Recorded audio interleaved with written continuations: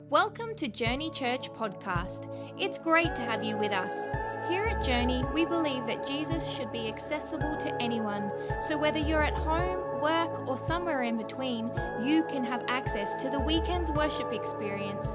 If you want to further connect with us, you can find us online at journeyorl.com or any social media platform using @journeyorl. We hope you enjoy the message. Goes like this, Matthew chapter 7, verse 24. Therefore, everyone who hears these words of mine and puts them into practice. How many people know there's a difference between hearing the word and practicing the word? Big difference, big difference. And I think God would have us do them both. He's like a wise man who built his house on the rock. The rain came down, the stream rose, and the winds blew and beat against that house. Yet it did not fall, because it had its foundation on the rock. But everyone who hears these words of mine and does not put them into practice is like a foolish man who built his house on the sand.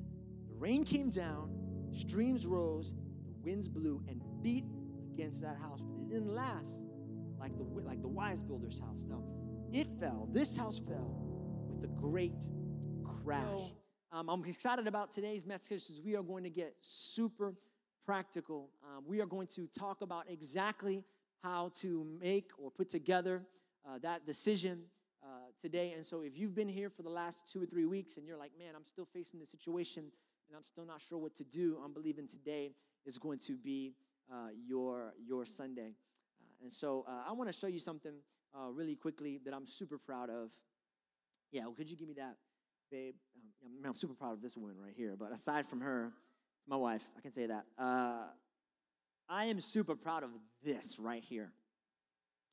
Now, you have no idea what this is, but I will tell you, I know I always preach about my kids, but I actually have an excuse to preach about my kids today because last Sunday, or this past Wednesday, was my son Justice's birthday, turned 5 years old, and he's like an adult already, the way he talks and the way he thinks, and it kind of scares me. He's been telling time lately, and which is great because he's getting smarter. But it's also kind of annoying because he's always telling us the time. And so just mid-lunch, he'll be like, it's 3:30, it's 3:30, it's 3:30. Did you know it's 3:30? I'm like, yes, I've been able to tell time for the last 25 years, but appreciate you filling me in, Poppy. So excited about, proud of this because Justice made this all by himself. He opened up the instruction booklet and he just went to town and he made a clock house by himself. And I was so proud of him. And so this is his clock house, and I wanted to show you this. Now, Justice made this for his birthday, but I built this for his birthday, or for Christmas. Yeah, he's doing tricks already. He's like, I'll tell you, he's advanced. You should have seen it. I'll show you the video. He did like a 360, and I'm just kidding. No. We just posed him like that.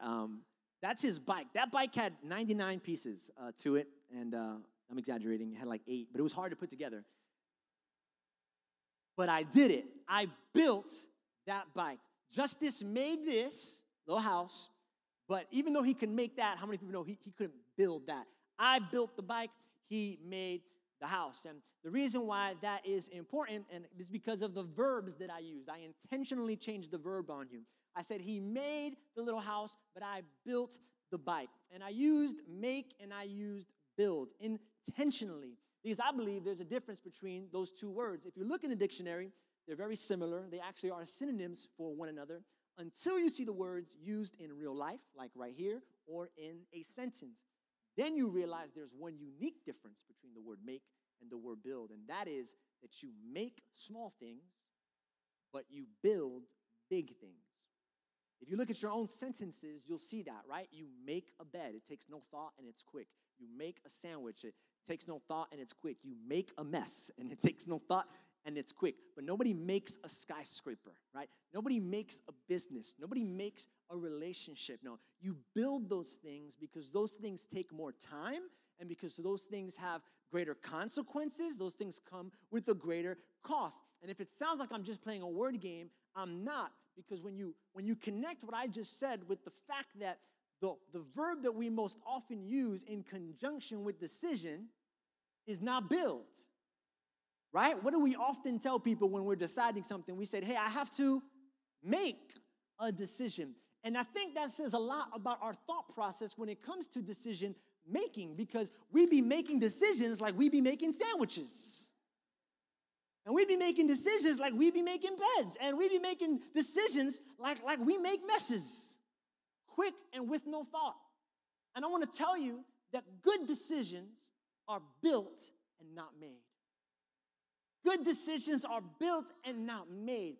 And that's what I want to teach you today. I want to teach you today how to not make a decision, but build a decision, okay? At least the big decisions, which is kind of my disclaimer before I get into the message. I don't want you to make decisions you should be building, but I also don't want you to build decisions you should be making. Like the lady said, do you want cream and sugar? It's an easy question, you know? You don't got to build that, okay? You don't got to maybe you do a calorie count and you do the measurement and the Google research on if this causes cancer and all. I get it, but just say you want the sugar or not. Like, don't build that, right? But that's okay, because I don't think you came here today because you couldn't figure out what to wear in the morning. If you did, that's not what this sermon series is about, okay? You don't have to pray about that. Hair up or down, Lord? Up or down? Curly or straight, God? You need to tell me, reveal it right now, because I could miss the one at church today. My hair is not right, God. But what's the scripture say about hair up? And you don't need to build decisions you should be making. But you need to build. You need to build the big decisions, and that's how we know, right? If it's a big decision, you got to build it. And so I'm going to be your general contractor today. All right, always wanted to be a general contractor. It's one of the things I wanted to do. I look up to my dad; he's a general contractor, and he taught me a couple of things. Not a whole lot, but I can do some stuff. I can change a light bulb. If a switch is down, I can replace the switch. I can fix holes in walls. They don't look great, but the hole's not there. I can do these things, and so I'm grateful for the things that he taught me. But I'm going to be a general contractor today. I'm going to teach you how to build a decision, and we're going to use a metaphor today. We're going to use some props, and the metaphor we're going to be using for how to build a decision is going to be the metaphor of building a house, okay? And I chose the metaphor of building a house for 3 reasons. 1, it takes a lot of parts. 2, it takes a lot of time. And 3, once you build it, good or bad, you have to live with it. You got to live with it. You got to live with it. Whether you build it good or bad, you got to live with it. And so we're going to go to the very first and most important, yet underappreciated part of building a home and building a decision, and that part is our foundation. Where's my props at? We're going to build that foundation. Give it up for Rad and his muscles. Come on, that's a heavy piece right there. He's single and strong, obviously, yes. Foundation. Now, at very first look, a foundation is not, sexy. It's nothing special about a foundation. I remember when my parents and I first moved to Florida, and we had bought a home, but it was going to take a couple of months before we were able to move into our home. So we were living in an apartment, which was a change for me because I really hadn't lived in an apartment since I was like 7 or 8. We had a house in New York City where we were moving from, and one day my dad said, hey, do you want to go see the house? And I was like, yes, I'd love to go see the house. So he takes me in the car, and we go see the house, and when we go to, I can't remember being more disappointed about anything in my life. We moved across the country, and we get there, and there's a flatbed of cement, and these things. And he's like, he's a contractor, so he can appreciate these things. He's like, isn't it awesome? And I'm like, what are you talking about? There's just cement everywhere. Like, is this why we moved to Florida, for cement? You know what I mean? If I wanted cement, I'd have stayed in New York. That's all we got back there. But he said, no, Jay, you don't understand. This is the foundation. It's the most important part of the house. You see, I wanted the lights. I wanted to see the big screen TV. I wanted to see my PlayStation installed and the microwaves and all of that thing. I wanted the shiny stuff. I didn't want to see the foundation. And a lot of times when it comes to the decisions we want to make, God's trying to help us, but we don't receive what he's telling us because what we want is revelation. What we want is a stranger to come up to us in the street, and he's like, the Lord says break up, and then just walk away, and we're like, oh my God, we want dreams. Let's be honest. How many people here pray for God to speak to him through a dream, right? You know what that is? That's like lazy man's way of getting an answer from God. It can't get any lazier than that. Change my life while I'm asleep, Lord. You can't get any lazier than that, but it's like, Lord, speak to me in my dream, right? But the problem is a dream, just like revelation, can be interpreted a million different ways.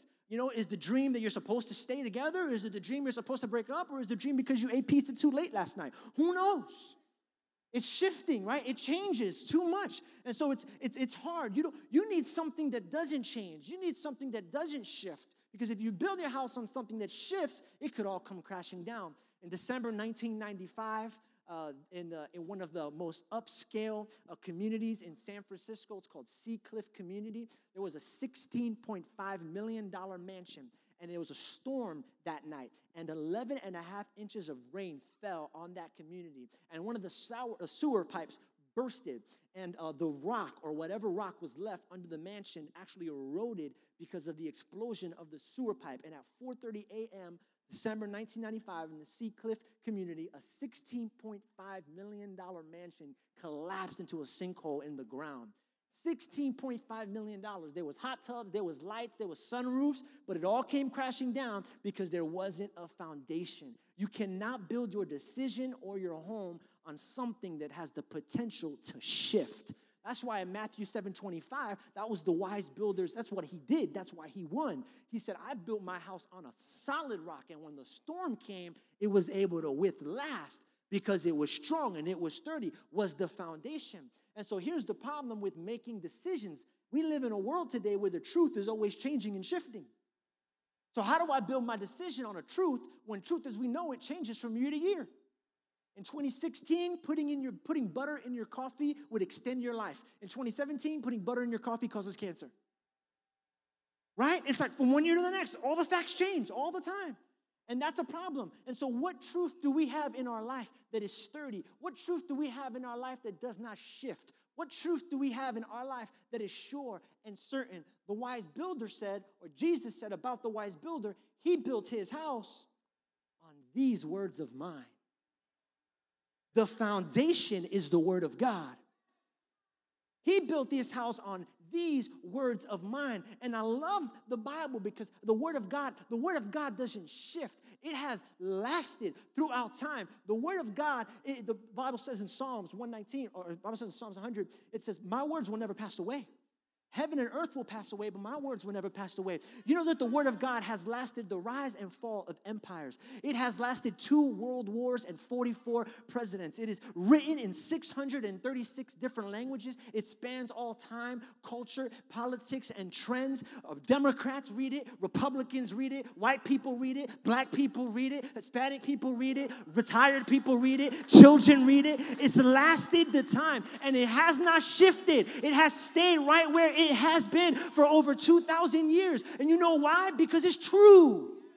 It's true and it does not change. You can build your house on this. You know, my wife is big into fashion and I'm not. Not because I don't care about how I look. I care about how I look. I'm not big into it because fashion is always changing. We used to watch this show called Project Runway, Don't Judge Me. And the thing that the host would always say at the end is, to the people who get kicked out, you remember? No. They would say, in fashion, they would say one week you're in, and the next week you're out. That's how it is with truth in this world, but not the word of God. It has lasted, and it has tested, and you want to build your house on that. It does not change. You also want to build your house on this because just like a foundation, if you pull it out from under the house, it all comes crashing down. And so you got to understand as we continue to build this house that while there are other ways to help you make a decision, it all has to be built on this right here. There's truth in this that can help you grow, that can help you make that decision that you need. Now, let's be honest. The Bible is great, the Bible is true, and the Bible will help point you in the right direction most of the time. All the time, it will help you. But most of the time, you might not get the specific answer that you're looking for, right? Like, for example, if you're praying about moving to Chicago, you're not going to open the Bible and it's going to be like Chicago, right? I mean, let's just be real. Like, as pastors, I want this book to be real for you, but it's not, right? If you're praying about whether or not to have a 3rd or 4th child and you don't know, you already have 3 already, God, what should I do? Right? It's not going to say anything about birth control, right? Because there wasn't birth control in the Bible. And so I'm just being honest. I'm kind of pulling back the veil. There are certain situations in life where the Bible can give you direction, but maybe doesn't answer completely what you need. That's okay. That's why we're building a house. Just keep on building. And so the very first thing we need to build our house and our decision is the word of God. We go from there, And we continue to move on. And so if you don't have your answer yet here, keep going. Now, a lot of times you can get the answer here. Just want you to know. Okay? Like, should I cheat on my wife with that girl from work? No. And it says it right there. You're good. Like, I made that decision for you. It's real easy. Like 70% of the decisions you have to make in life, this book can answer. The Word of God can answer. But there is a big chunk that you still need to keep building. So we're going to keep building. And the next part of the house that you need to build, and the next part of the house that you need to build your decision is the door. You need the door. So what does the door represent, and why is the door important? The door represents a very important part of the decision-making process. The door represents the counsel of others. Write that down if you're taking notes. The counsel of others. And the reason why the door symbolizes the counsel of others is because you have to choose who you're going to let in and who you're going to keep out. Because you can't let everybody in, because not all advice is great or good, but you also can't keep everybody out.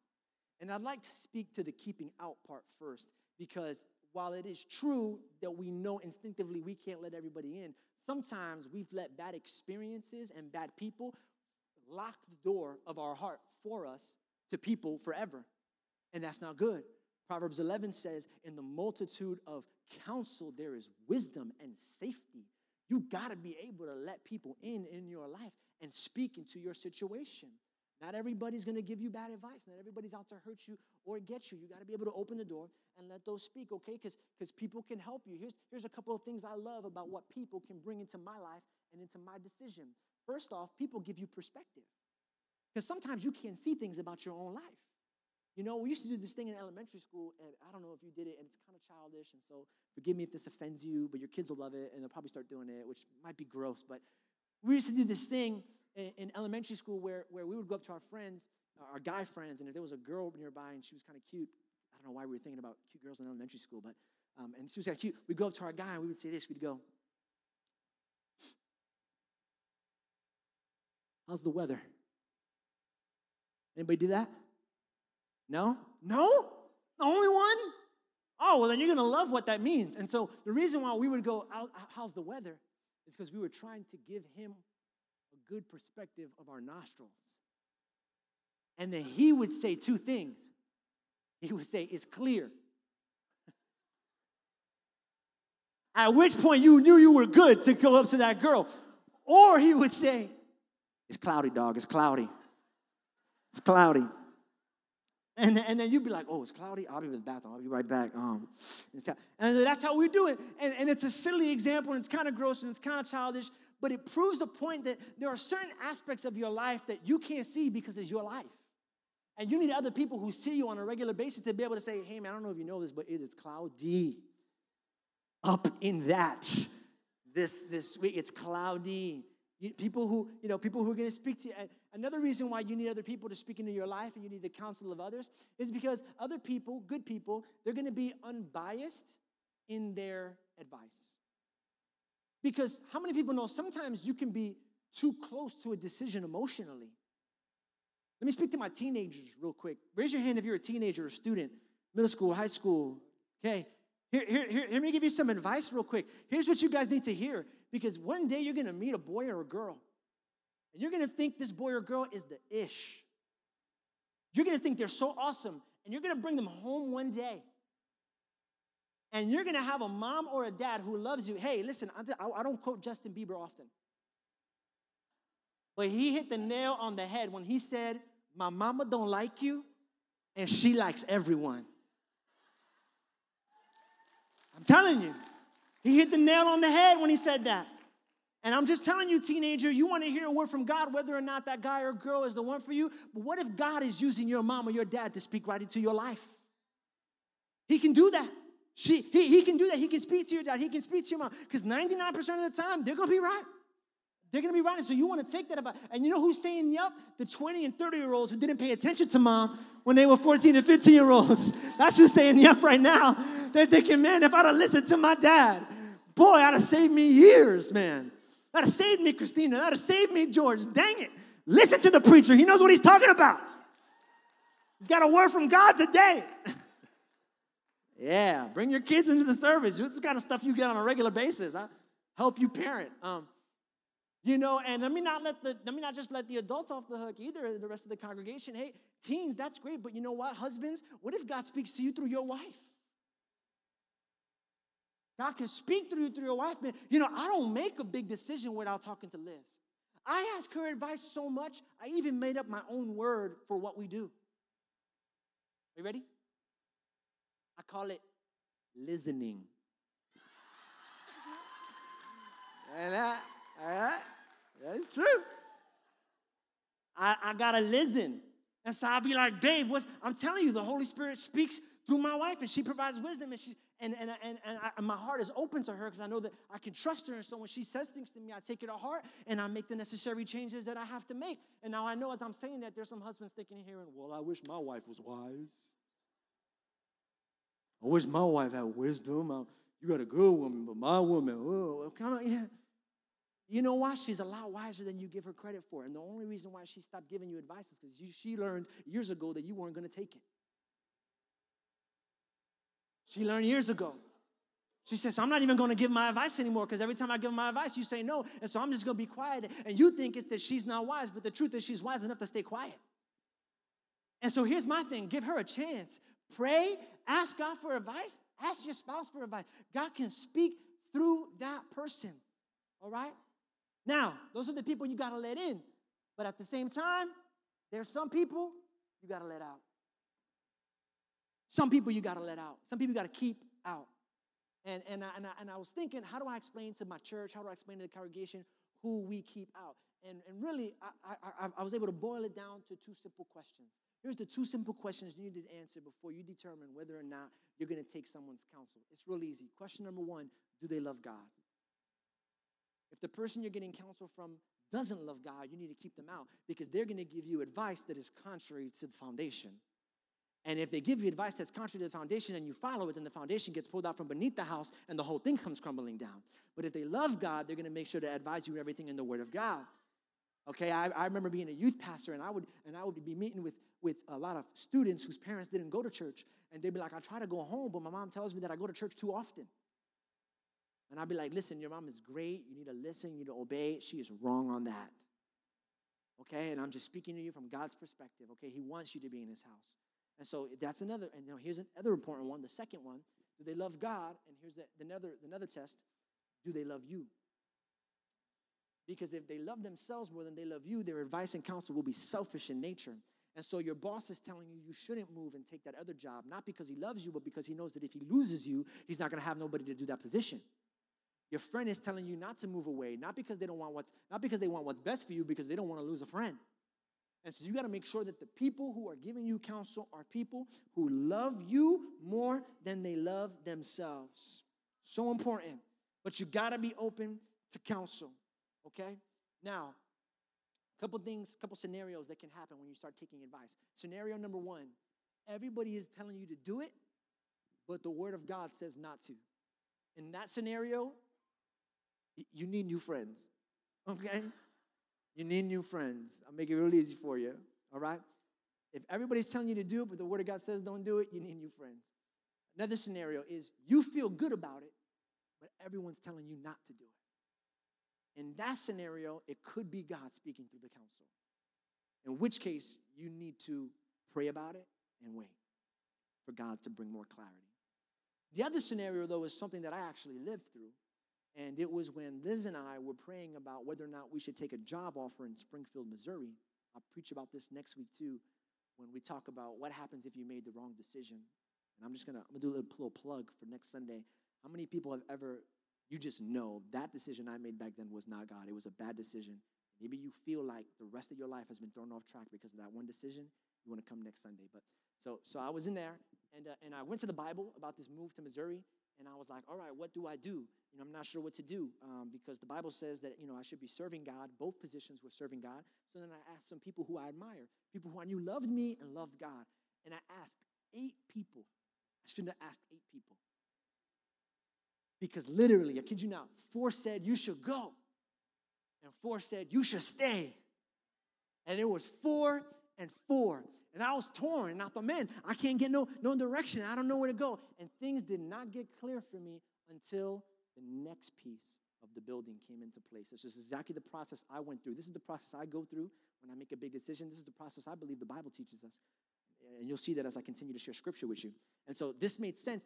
Now for the first time, I've got some direction on this third piece. And the third piece of the building, of your decision in the home, was the windows. If you're having trouble looking, and if you're having trouble seeing what God wants you to do, then you should probably get some windows, because windows will help you see. And so what do the windows represent in this scenario, in this situation? In this situation, the windows represent life's situations. Life's situations.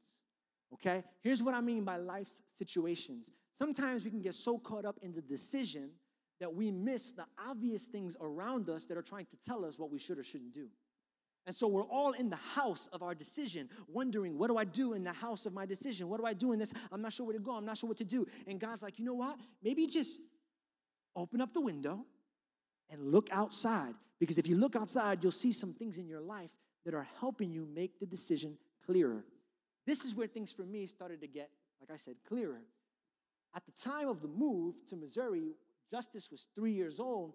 Zane was 2 years old. We had 2 little kids under 3 years old, and the only people who helped us take care of them were my parents, who lived an hour away, and my in-laws, who lived 15 minutes away. And let me just tell you, we was not about to, we were thinking about it, and we're like, all right, if we move to Missouri, we're going to live in a city with no new friends. We're going to live in a city with no family. No one's going to help us babysit. This job requires a lot of travel. I looked at my life situation. I said, you know what? As much as I want to go, and I really did, I noticed that there were some limitations in my life that were suggesting to me, this might not be the best decision right now. And I didn't get that from the Word. And I didn't get that from the counsel. I got that from looking out the window. There are some things in life going on right now that are not suggesting this is a good decision. It might not be the best time to take a new job across the country in the middle of nowhere with no family and friends and leave Liz at home raising 2 kids because I'm always traveling. That might not be good. And I was frustrated at the moment because I thought, man, this is so limiting to me. I wish I didn't have these limits on me. I wish I could just do what I want. And a lot of times we are that way. We look at the limits that God has on our life and we say, man, if only I didn't have this, I could do that. But what if the reason you have this is so you don't do that? If only I didn't have this, then I could do that. But what if the limits on your life is actually God's way of redirecting you towards His will for you, to the right decision? Huh? And so what if the things that you consider limits are actually God's way of telling you what He wants you to do? And so let's say you're single, you don't have any kids, and you think, man, if only I had a family, then I could really get going in life. Then things would really go. Yeah, I get that. But do you know all that you can do with the free time you have right now? Because there are things you can do that you're single that you cannot do when you get a man, when you get a boy, when you get a kid. There's things you can't do. So you know what? That's good. That's good. And if you look at it, because again, we're always asking God, remove the limits. Instead of saying, God, remove the limits, say, God, show me why the limits are here. Let me embrace them and teach me what I need to know from them. Maybe you're older and you're just about to retire and you're thinking, man, if only I had the energy or if only I had the strength, then I could do more for God's kingdom. Yeah, but do you know what you can do with your wisdom? Do you know what you can do with your experience? There's so many young people waiting to get mentored. It's not a limit. It's an opportunity. It's God showing you what the next season of your life is. So you don't have a lot of energy, so you don't have a lot of strength. Great, but you're smart. You've been through a lot. There's young people you can bring under your arm and coach and mentor. Maybe you got a lot of money. Maybe you're well off financially and you're thinking, man, but the reason why you're well off financially is because you work a lot. And you're thinking, man, if I didn't work so much, then I can get more involved in church. Then I could get more involved in a small group. Then I could get more involved in my community. But what if the reason why you've been so blessed financially is so that you could have an opportunity to be generous?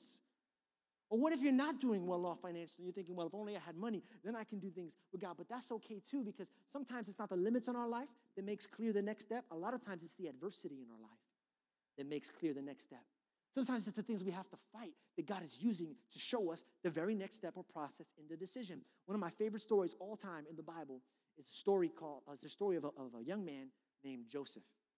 He's the person I was named after in the Bible, which, info alert, that's what JJ stands for, Joseph, okay? And so, Joseph James.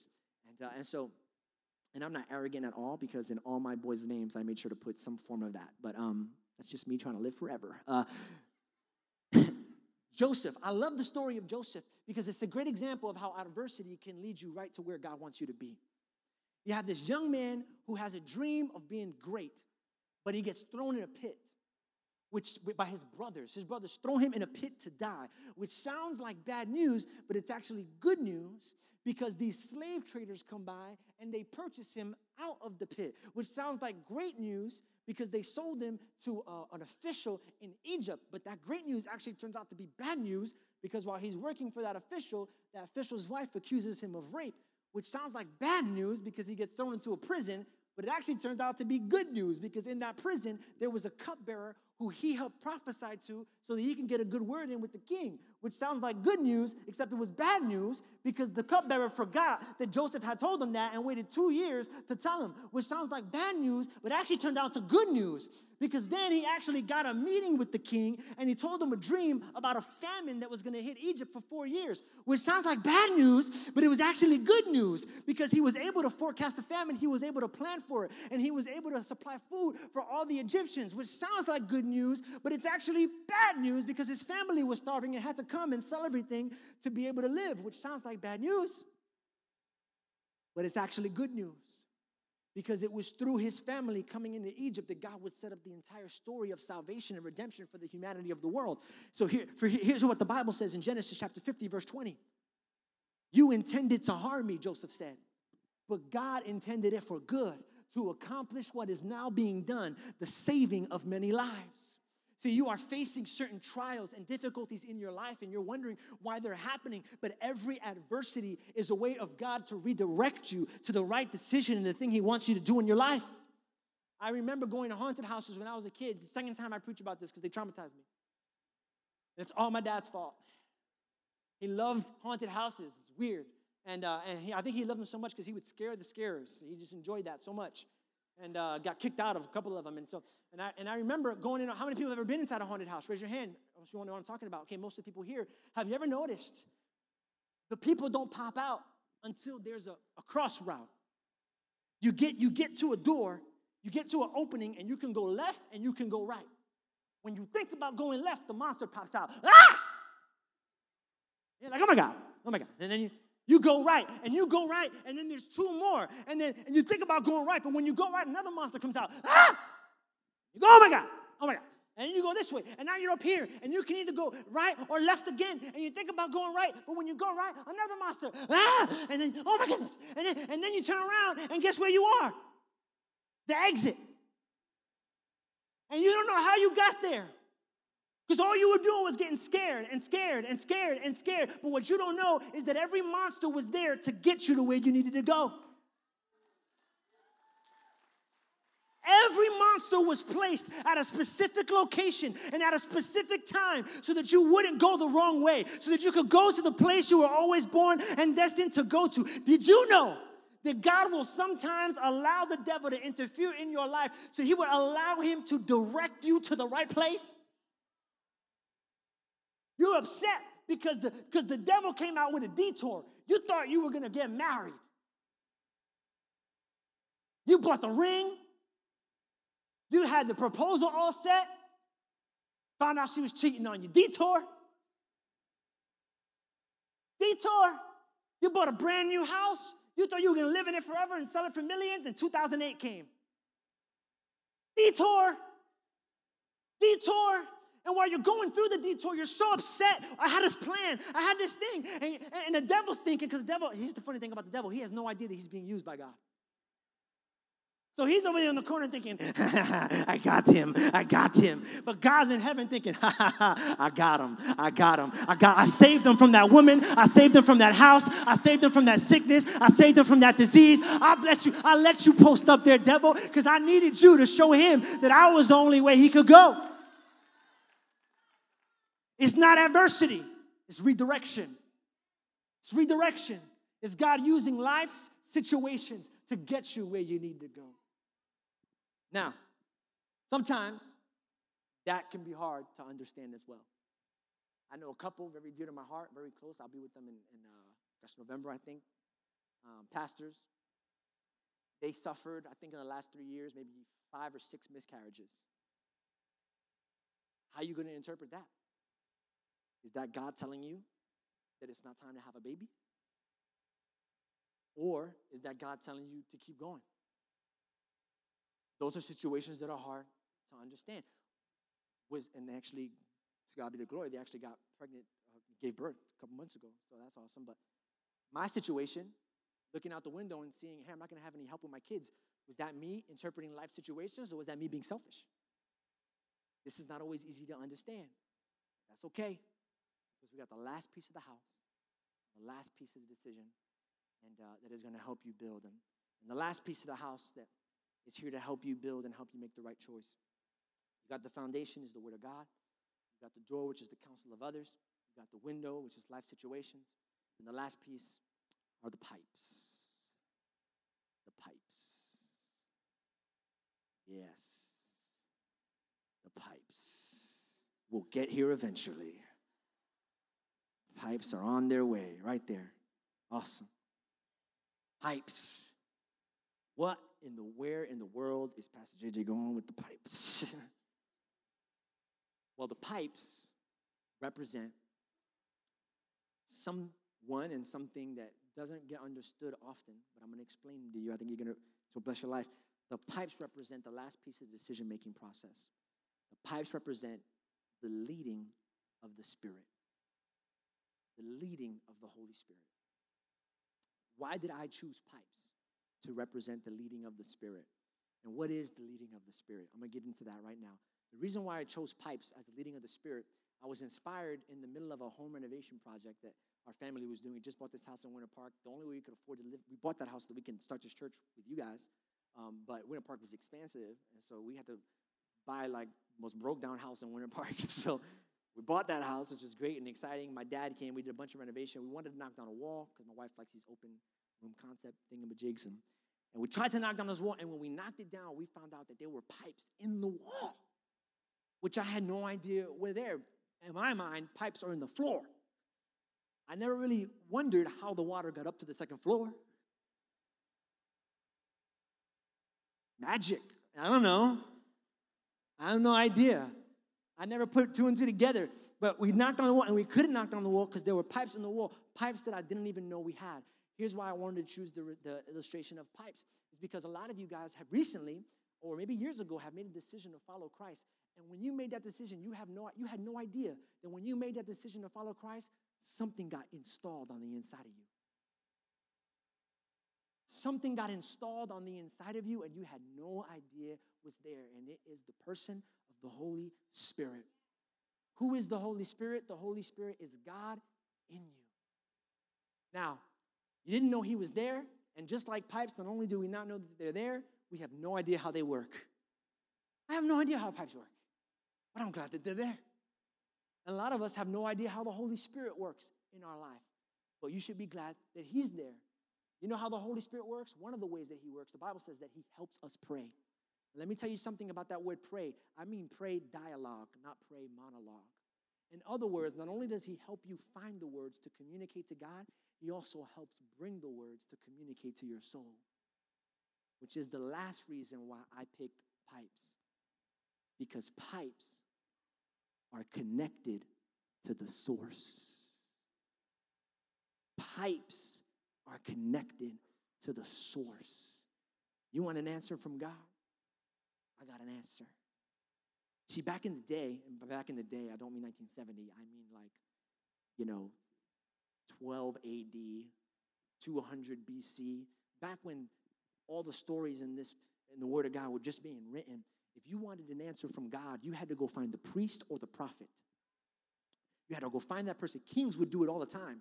They would get into a fight, and they would say, okay, God, am I going to win this fight or am I not going to win this fight? Do I fight this fight on the west front or do I fight it on the east front? Decisions like we make every day. The only problem is God would never talk to them because they weren't prophets or priests. And so they'd have to call up Elijah, or they'd have to call up Elisha, or they'd have to call up Isaiah. These are the names of some famous prophets in the Old Testament. And they'd say, hey, Isaiah. Well, they didn't really have phones back then, but you know what I'm saying. This is for sake of illustration. Hey, Isaiah. Hey, Elijah. Hey, Elisha. Hey, I've been praying about, going to war with the Amalekites. And I'm wondering, should I go on the west front or the east front? And Elijah would say, let me talk to God on your behalf. Don't move until I tell you. And they would go and they would talk, and they would come back and they'd say, hey, king, don't fight the Amalekites at all. God said he's not going to win that battle for you. But if you wait 2 months, then fight, then you'll win. What a great connection. But what a process, right? To have to go find somebody to talk to God on your behalf, to be able to get an answer from God, you had to find somebody, something that all changed. That all changed when Jesus Christ died on the cross. The Bible says that the Word of God says that when Jesus was crucified on the cross, that the veil in the holies of holies ripped in half. What is the holies of holies? Think of the holies of holies like the discussion room. That's where the priest would go to get his answer. That's where the prophet would go to get his answer. The holies of holies. The Word of God says that when Jesus died on the cross, the veil was torn in half. What does that mean? God was sending you and I a message. He's saying, hey, no more secrets, no more secret rooms, and no more intermediators. You don't have to get somebody to come through this place for you. The veil is gone. The intermediator is gone. I'm going to give you another intermediator. His name is the Holy Spirit, and he's going to be with you whenever you go and whatever you want. And now, if you got a question, you can just ask, and the Holy Spirit inside of you will speak to the Lord and bring an answer right back to you. He lives in your heart, and he lives in your soul. I'm so grateful that I don't live back in the day. If I get thirsty, I don't got to go to the lake. If I get thirsty, I don't got to go to the river. I just got to open my faucet. And I'm so grateful that when I have a question, and when I need direction, and when I need comfort, and when I need an answer, I don't got to go hike to the mountains in Malaysia. I don't got to go find a temple. I don't got to sit with a pastor one-on-one. I just got to get on my knees, open the faucet, and ask the Holy Spirit, speak to me. I don't need nobody else. We have a relationship. You can talk to me. I need your guidance. That's why I get skeptical when people come up to me and tell me things that don't fall in line with my soul. Hey, pastor, God told me to tell you. Well, that's great, but if God's got a message for me, he can tell me himself. I got a relationship. I know him. He knows me. Don't receive things from people who say that they're coming on behalf of God. This is how much you and God are close. The moment you receive Jesus Christ into your heart, you got a direct connection. It's like the bat line. I'm such a nerd, but the bat line. The Commissioner Gordon in Batman had a bat line that he could pick up, and every time he picked it up directly to Batman, he didn't have to go write a letter. He didn't have to go find Robin. Can you send a message to Batman? As soon as he picked it up, ring, ring, ring. That's the Holy Spirit in your life. Connecting to the source. You just pick it up. I need some guidance. And I want you to know, this isn't the last piece because it's the least important. It's the last piece because God has the last word. Because God has the last word. Because you gotta gather all the data. You gotta find out what the word says. And you gotta find out what people say. And you gotta look at what life says. But at the end of the day, you present all that data to the source. You say, God, what do you think about this? Because here's the truth. Sometimes what God tells you in your spirit will contradict what you see in life. This isn't a good time to start, moving across the country. But I feel it in my heart. I feel it in my spirit. I feel like God's asking me to do something. Sometimes it's going to contradict all the advice of people. Everybody's telling me not to do it, but I feel it in my soul. I got to. You know how many people told me not to start this church? Us not to start this church? Wait another year. Wait 2 years. I thank you. Thank you for your advice. Thank you for your counsel. I probably shouldn't because I ain't got no money. I ain't got no money. I ain't got no people. Everybody's saying not do it. But I feel something in my spirit. I feel God whispering to me. Journey. I feel God whispering to me. Winter Park. I feel God whispering to me. Change and transformation. What is God whispering to you right now that scares the life out of you? Go for it. But here, the Spirit will never contradict the Word of God. You need to know that too. This is your foundation. The Spirit of God will never contradict the Word of God. Ever, ever, ever, ever. So if you hear something in your spirit that the Word doesn't support, you need to nix that right there.